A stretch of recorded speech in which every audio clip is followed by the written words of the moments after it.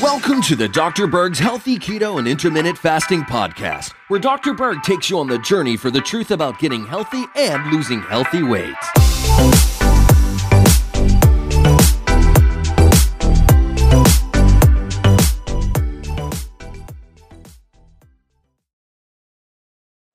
Hey, it's me again. In this video, we're going to talk about flabby skin, whether it's in the back of your arms, underneath your chin, or your legs, or your butt, or your hips.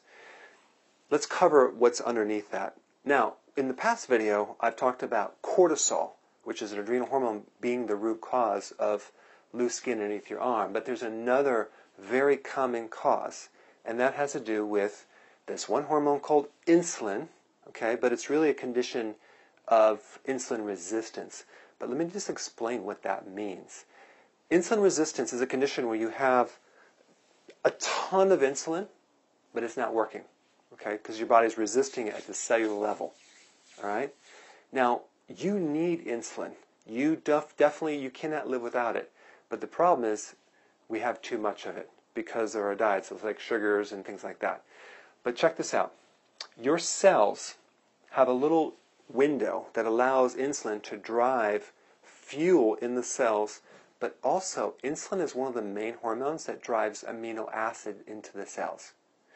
It's the hormone that allows the absorption of proteins, specifically branched amino acids. Now, what is branched amino acids? Now, you see this a lot of times in people that are exercising, weightlifters, because branched amino acids are specifically good to repair and replenish lost muscle.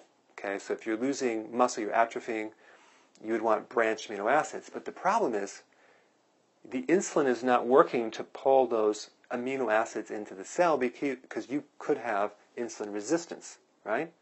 But what caused this problem in the first is you had too much insulin, and then now all of a sudden your body's rejecting it, and so now you're stuck with you can't absorb insulin, yet you have too much. Okay. It's kind of a weird situation. So in an insulin-resistant cell, you really are kind of like your cells are starving for protein, amino acids, and fuel. So here's some symptoms to know that you have this. Number one, you can't lose weight. Number two, you have a belly fat. Number three, you have brain fog, fatigue. If you skip a meal, you get very irritable. You can't go a long time without eating. When you're eating, you're not satisfied. When you're eating, you get tired right after you're eating. These are just common symptoms. It's kind of a pre-diabetic state.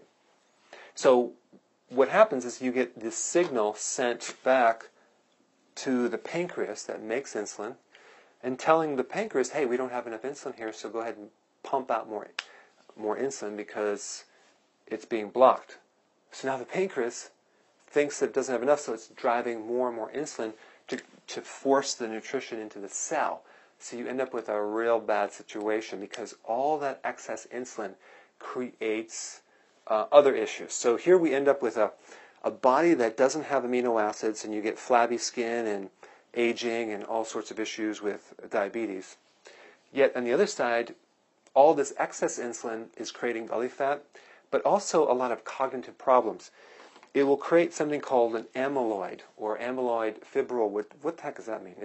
Amyloids are sticky protein structures in the brain that are nearly always found in Alzheimer's, Parkinson's, dementia even. It's kind of like a diabetes type 3. It's also found in strokes. I'm going to put some links down there. So here's my thought. Obviously you want to increase the longevity of your memory, your brain. You don't want to get Alzheimer's. Well, you want to fix this insulin-resistant problem because amyloids come from high levels of insulin, and that gets stuck in the brain, and the last thing you want to do is end up with a stroke. So they talk about clogged arteries, right? Well, but they don't talk about amyloids clogging the arteries. They talk about cholesterol. Well, amyloid is a protein. Well, so is the cholesterol too. It's a high-density lipoprotein, but that's a whole other lecture. But the point is that you may find that you're getting brain fog and memory problems, and going into the whole Alzheimer's thing, realize that you want to fix this situation so that way the brain can start absorbing the fuel it needs and the protein it needs, so your muscles can come back, the skin can start becoming toned. So let's just talk about what that means as far as what you have to do in your diet. Number one, obviously you have to get the sugars out, okay? And you may already know that. Refined sugars, breads, pasta, cereal, crackers, things like that. Secondly, you need to get the alcohol out of your system, out of your diet completely right now, because that's going to create a problem. Next one, never, ever, ever, ever combine protein with sugar, okay? Because that could be even like the breads with the bun and the pastries and all that stuff. When you add sugar to protein, you dramatically exaggerate the insulin. I mean, like, goes way up. In fact, if you add sugar to anything, it's actually even worse. You'd be better off eating sugar alone than you would combining it. So we don't want to add the sugar. Even if you add sugar and fat, you accentuate insulin. So we don't want to do that. Okay? Snacking will also create this problem. So you don't want to snack between meals.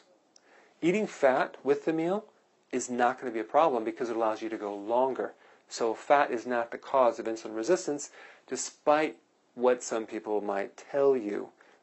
Sometimes they'll do experiments on rats using corn oil or soy oil. So it's very, very cloudy as far as the research on that. But I found that you can easily do fats. And if you're concerned, just stick with coconut oil, peanuts, and things like that. But we want that fat with the meal so you can go longer without eating. So you want 2 to 3 meals a day, okay? So that's a really important thing. You want the greens in there.